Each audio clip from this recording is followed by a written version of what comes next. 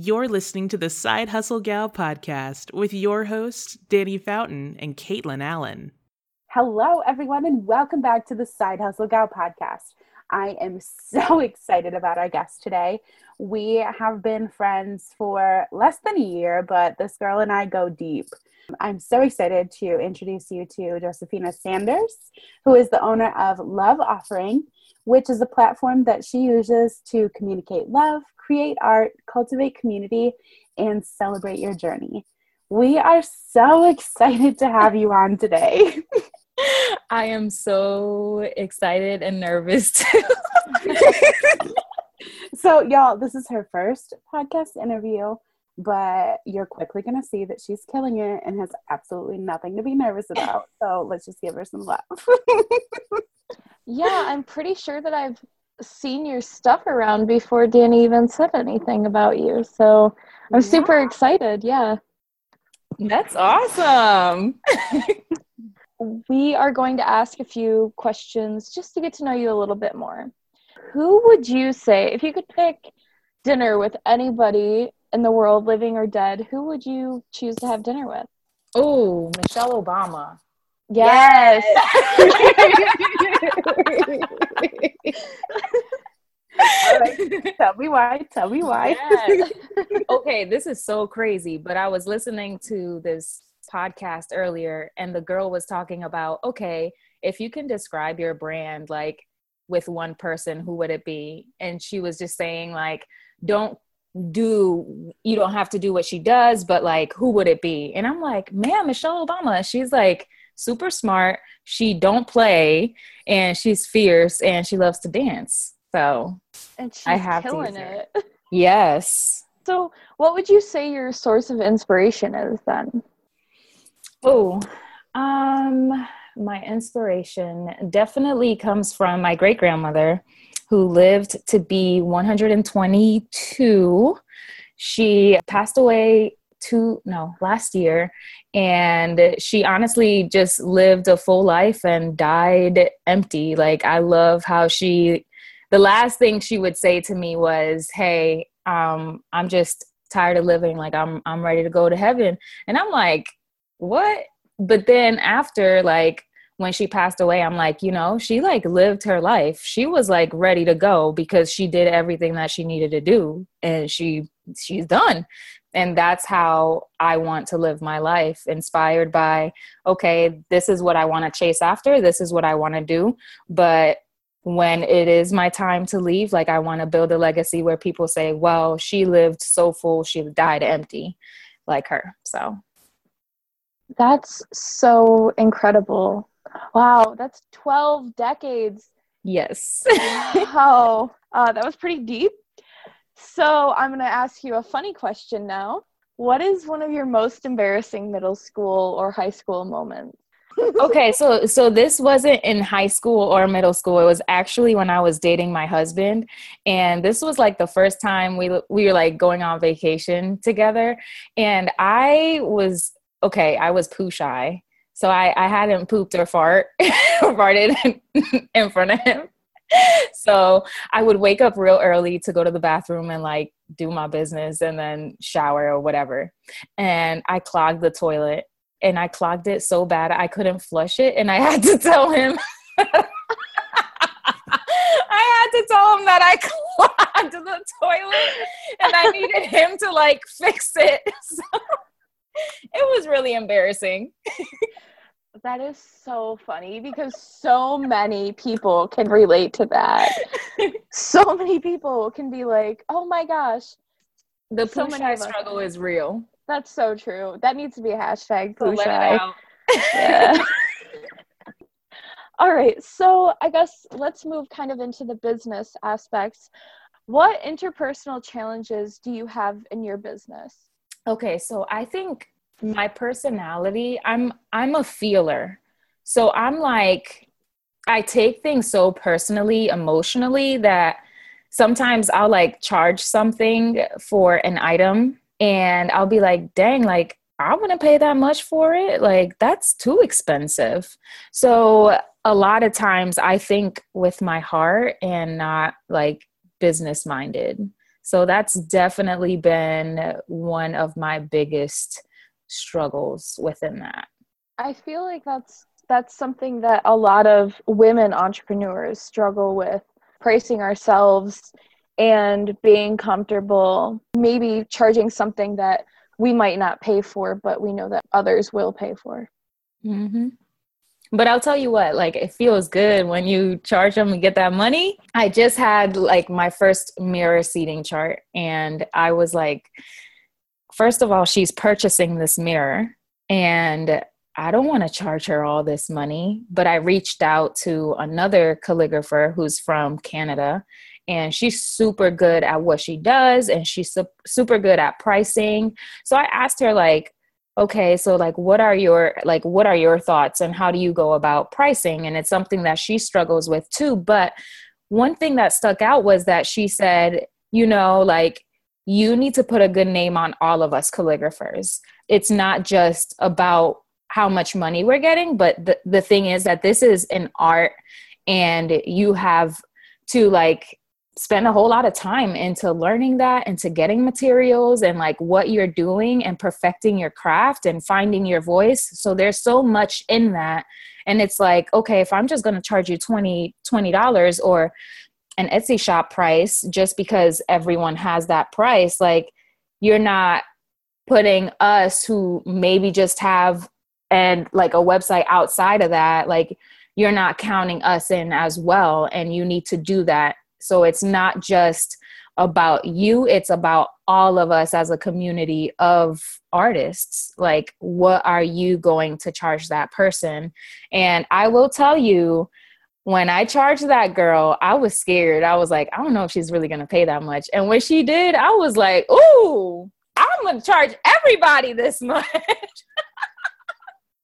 Like, she appreciates my craft and I love that. But it's like, if I'm going to undercharge just because someone's like, I can't afford it, well, you're also not, like, you're investing in so many different things. So like, if I'm undercharging, I'm investing my time, my emotions, my time with like my spouse that I can be using to do something else. I'm spending it, just to charge you $20 for something that's taking a whole lot of time and energy. So yeah, it's definitely scary charging what you're worth for the first time when you actually are like, I know this is my price point, and it's the first time you're going high. It's so scary to take that leap. mm-hmm. All right, girl, let's dive deep into some business. You are a dreamer. That's the first thing I noticed about you.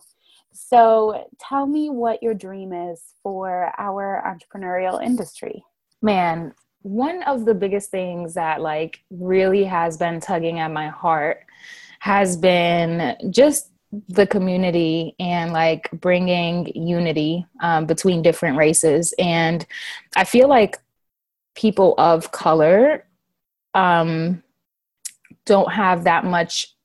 don't see that they have much opportunity in the entrepreneurship journey, field, whatever. And I really want to build a platform that, that they can look at, that they can see that they can do it. Like, we want to see people that look like us on platforms, and not just like in a way of, oh, okay, like, she's doing this, blah, blah, blah. But I want to be able to say, like, I can do something like this. And I want to be able to not just do it, but encourage other people to do it too. Because I think so much about leaving a legacy. Like, my time is going to go where people probably won't remember me, but it's like, okay, like, what do I want to be remembered by? That person who extended a helping hand rather than just like, okay, I'm just doing this for myself. Again, I'm more emotional, feely kind of business person than businessy. So no, that's good because it sets yourself apart. It gives you something different that you can stand on. I want to dive into this. The question is, what mistake did you make when you started your business that you want others to know about so they don't make it too? But this is also a great launching off point to talk about you side hustling and the decision to go full time and all of those things. Do you want to walk us through that and maybe some mistakes you made throughout that process? Yes. I mentioned before about like the Etsy prices. I am an Etsy shop owner and I still have my Etsy store. And when I first started like the entire calligraphy business, it was just because I was like, hey, my husband and I are about to get married. Let's make some money. What can I do? I can make some cards. So I started off with my Etsy shop. And one of the things that I learned during that time was that although I want to do everything, I cannot do everything. And I'm still learning that. It's so funny because like I can sit here and tell you like this is one of my biggest business fails, but this is still something that I'm working on. And I realize that I'm still failing at it because I found myself crashing like a couple weeks ago because I had like a whole bunch of orders and my shipping time was like, oh, I'll give you 5 to 7 days. I can get this done to 5 to 7 days. But then I have 50 orders and I was leaving the country. Like, I can't do this when I'm out of the country. So like the biggest thing is when it comes to shipping, like give yourself grace and extend that time. Like, even if that means, okay, I can get this done 5 to 7 days, like do it 14 to 21 so they can be surprised on like how quick you delivered things. So that is definitely one of the things that I struggled with. Another thing would be prepare yourself if you want to go full time. I honestly wouldn't say it was a mistake because I feel like in the season I've been walking through, like this was the best decision for me, but I wasn't ready to pursue full-time business. I made the quick decision to do it after my husband and I experienced a miscarriage in like February. I had said in January that I really wanted to leave my business. And I mean, I really wanted to leave my job. And I told my husband that. And I said, hey, like, I want to work towards this. Like, I want to save some money and like do what we need to do so I can pursue this full time, maybe in the fall, maybe like summer-ish, fall-ish. And I ended up leaving my job a month later. So it was definitely not something that I had planned. So I would say definitely have a plan. But at the same time, I'm learning so much with that, like using my time and my funds wisely. Because, you know, I wanted to save all this money so I can like invest on some things, but I'm like, dang, like I can't do that no more. Like I don't have no paycheck coming in. So I just gotta figure out like, okay, what are the important things that I need to launch out with my business? And what are the things that I'm like, okay, this is a dream. This is a want. So making a list of like, what are those needs that you need for like your business launch? And what are those wants? Like, what are those dreams? Okay, so once these needs are accomplished, like let that want be something that you use to like celebrate with yourself on your own journey. Like, okay, well, for example, I have my first ever speaking engagement in Charleston, and my celebration to myself is going to be an iPad because I can definitely use it for my business. I can use that thing to letter and not have to pay Photoshop and all that stuff to do it through my computer. I can just like, it'll save me time and it'll be worth the investment. So even those wants, you don't want it to just be, okay, well, I just want to get this for what? Like, what do you need it for in your business? So I would say definitely plan ahead and make a list of things that you need and you want for your business before even making any crazy moves with it. Yes, though, nail on the head. I think that is so spot on. And I think that it also says something that just because you had a plan to like, okay, I'm going to work towards leaving and then I'm going to leave, like, it's okay to make the leap early if you're ready or if there's a reason that timing is right to do it, you know? Mm-hmm. Do it. Go for it. Oh, yeah. Oh, yeah. One of the biggest things that my husband said to me before, like, we experienced the miscarriage and everything, like, I told him I really want to go full time with my business. And he said to me, Fina, just give your dreams a chance to fail.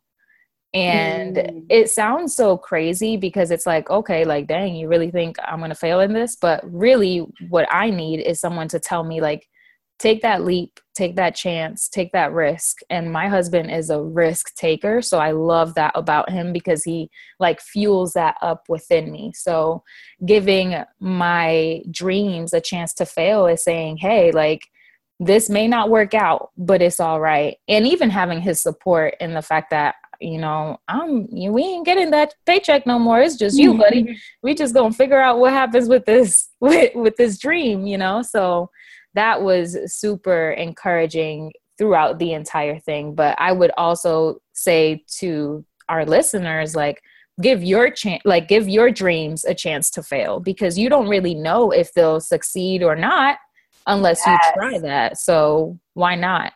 Oh gosh, I love you so much. This is I love so you good. too. Okay, so let's go one more. And I would be curious to see, so you evolved from entrepreneur, or from full-time employee to side hustler to entrepreneur to now you're teaching Zumba too. Yes. What surprised you, or what did you learn about yourself at each click in that change? Man, it's so cool because like even within like the entrepreneur journey, you learn so much about yourself. So like when I started, I didn't really have a purpose on what I was doing other than like make some money. And then like when I invested into what I was doing, it wasn't just like, okay, I'm just doing this to make money anymore. Like it was more because I was going through like depression when I started taking calligraphy serious. It was my escape. It was my outlet on when I didn't think about what I was going through anymore. It was kind of just like, okay, I'm just creating. So like it helped me kind of just chill out. So what I wanted to do from there was like, okay, I want to introduce people to this. So here was this job that I was just doing to create money. Then I was going through pain, and I used that pain and turned it into purpose. So now like there's purpose and you're receiving profit when you're going full time within that. So even within this season of my life, I'm just learning a whole lot about legacy, and I'm also learning to take care of myself. Like I think that going through the miscarriage really helped me see where I was at. I'm a big dreamer, but at the same time, it's like, even as I dream, I want to take people with me, and I don't want to forget the people that I take with me. And I want to continue extending that hand out. You go from doing this just to get money to going through trials of life, to learning how to use those pain and turn it into a purpose within your business, to now, okay, leaving a legacy. What does that legacy look like? So it's been a cool journey, and I'm learning a whole lot about myself, and it's been really cool to like even sit down and think about those tidbits that I've been learning throughout. That was beautiful. Oh, truly so good, girl. So good. Well, Josefina, where can we find you on social media? Okay, so if you want to look at my artwork, which actually I'm expanding the platform some, so it won't have a whole lot of artwork. I mean, it will have artwork, but it'll have a little bit of everything. But that'll be on Love Offering, LOVEOFFERING. If you want to just look at me, my dog, and some Zumba moves, you can find me on my regular Instagram, Fina Sanders. What about your website? Is it still Love Offering? Yes, it is loveoffering.co, because .com was way too expensive. So sometimes you just got to drop some letters. Awesome. Thank you so much, girl. This was amazing. Thank you. Thank you for the opportunity and for popping my podcast cherry.